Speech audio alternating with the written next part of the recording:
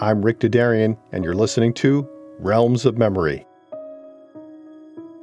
On the evening of April 15th, 2014, the MV Sewol left the South Korean port of Incheon with 476 passengers and crew on board.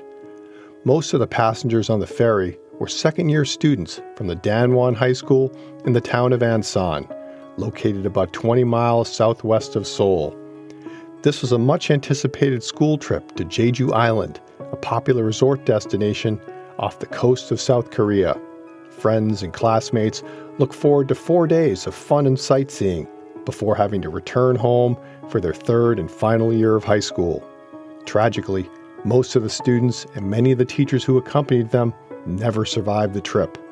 Top-heavy, overloaded with cargo, with a crew poorly trained to respond to emergencies, the Sewol tilted and capsized in the treacherous waters about 70 miles from Jeju Island. Most of the 250 students who died were trapped in their cabins after obediently following the crew's instructions to put on life vests and remain in their rooms. The sinking of the MV Sewol is a familiar South Korean disaster story. Cho Sang-hun, Seoul bureau chief for the New York Times, argues that many of the fires and other man-made disasters, including the collapse of a bridge and a department store in the 1990s that have dogged South Korea since it began rapidly industrializing during the Cold War, were attributed to corruption, lax regulatory enforcement, and corner-cutting on safety measures by businessmen. Those problems have never been stamped out. In this extract of my interview with Professor HaeRan Shin from Seoul National University, we'll look at her insights into how the Sewol Ferry disaster has been forgotten and remembered. We'll discuss how economic interests worked against efforts to memorialize the tragedy. Lastly, we'll discuss how memory activism associated with the 1980 Gwangju uprising and its brutal suppression became entangled in the Sewol memorialization efforts.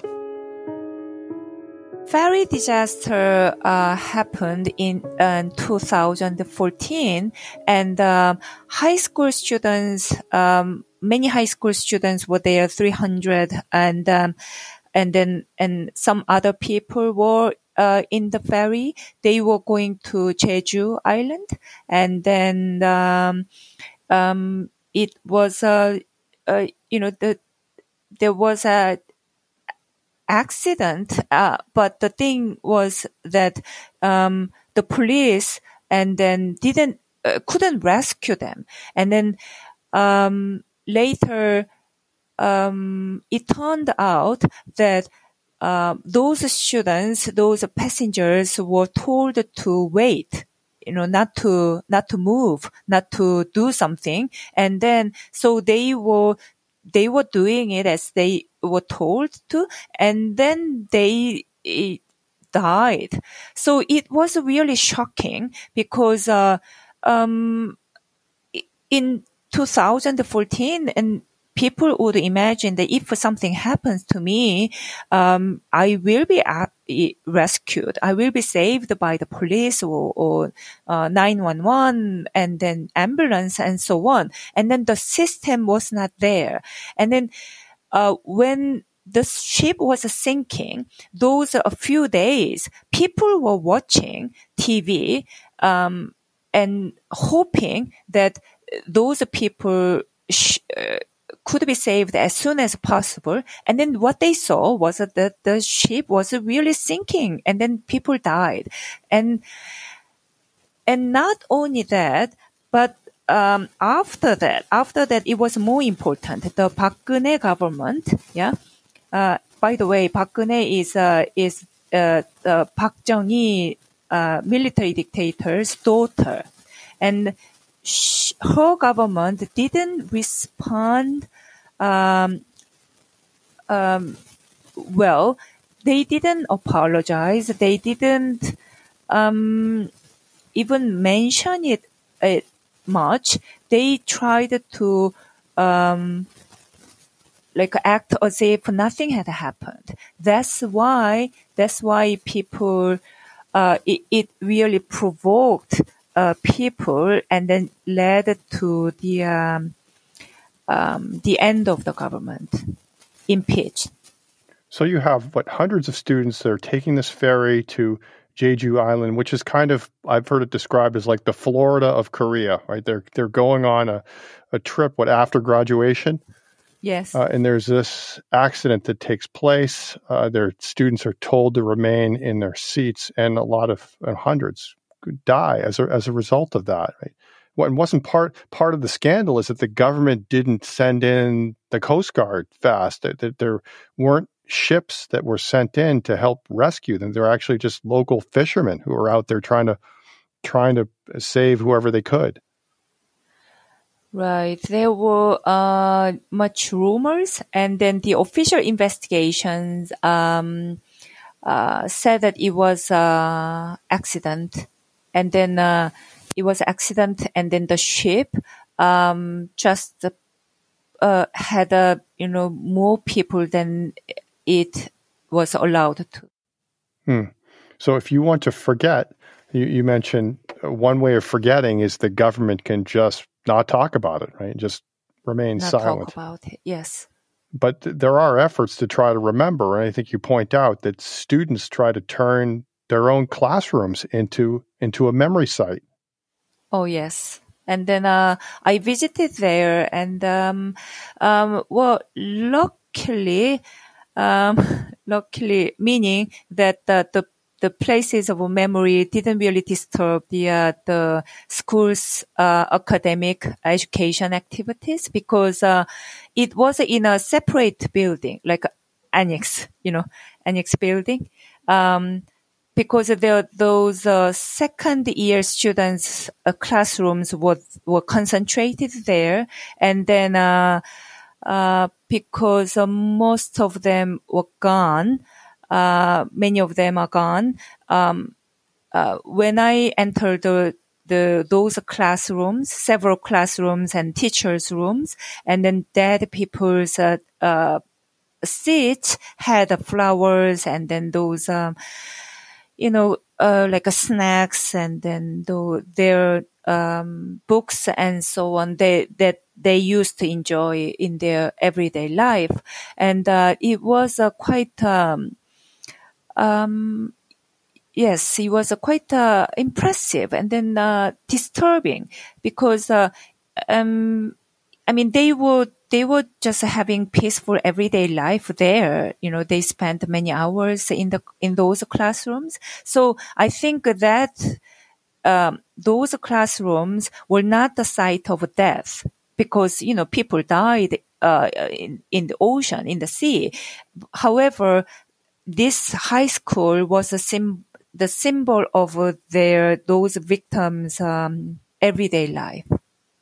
So, but those classrooms, because other like parents and then complained, because it's like the cemetery is in the middle of the school, and then that's why students are affected by that atmosphere.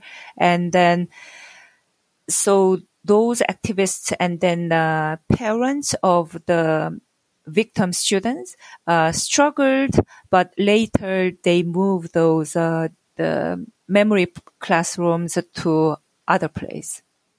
After a couple of years, though, right? They're left in place for a long period of time. Yeah, after a while. Yeah. Okay. And weren't there also like counter demonstrations? Oh, yes. And then it is interestingly related to May 18. Well, at first there were people.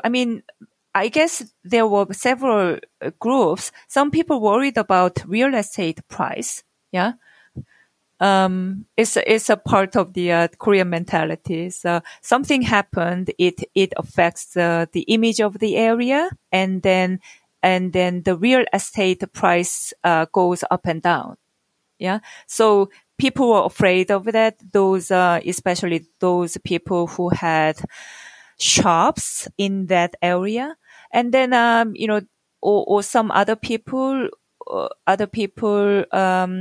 to them, have a cemetery in the normal neighborhood is like a beyond the imagination, because in Korean culture, it's a cemetery should be distant, and so on, because there was a plan to build a memorial park in Ansan City, where those victims' school, the Danon school, and then those parents live. So against that, people had a demonstration. But later on, I interviewed those leaders, and then the other people, other opponents, they compromised, and then they gave up, or they changed their ideas. However, these lasting, rigid opponents had that idea that May 18 was organized by really evil people, like a North Korea friendly people, and then they moved to this Ansan, and with the idea about how to create places of memory, and then they are teaching those victims' parents and then activists what to do, and then this is why the memory classrooms and memory parks ideas came out. Oh, that's interesting. So they really feel like they're local business people, or just local residents in this community where a lot of the students came from and had died. They're upset that this memorial is going to be built in their community. They feel like it's going to affect their property values. It's going to associate tragedy with the community. People won't want to buy property there in the future. And they feel like this whole memorial scheme is tied into these people from Gwangju, who are kind of memory activists, who are corrupting the people in this other community and encouraging them to do their own memory work. Yes, the latter idea was from not many people, few people, but they are really active. So what happens in the end? I mean, is there a monument that's built to the disaster? Not the monument, the park is, yes, it is being constructed. And then I think that they were, those opponents still do that. Mm. Well, there's still people who object to it, but it's under construction. It hasn't been completed yet. Not yet. So it's going to be completed quite soon, I think. However, it's for example, every year the memorial is held, takes place, and then those opponents have a demonstration in front of the event. On the December 5th episode, I'll feature my full interview with Professor HaeRan Shin from Seoul National University on the memory of the 1980 Gwangju Uprising, the pivotal event that set South Korea on a course from dictatorship to democracy. In particular, we'll be discussing her book, The Cultural Politics of Urban Development in South Korea, Art, Memory, and Urban Boosterism in Gwangju. Focusing on several major cultural events held in Gwangju, HaeRan reveals the tensions between the desire to remember the violence of the past and the economic needs in the present. As always, if you've enjoyed listening, tell a friend and review us on your favorite podcast app. I'm Rick Dadarian. See you soon.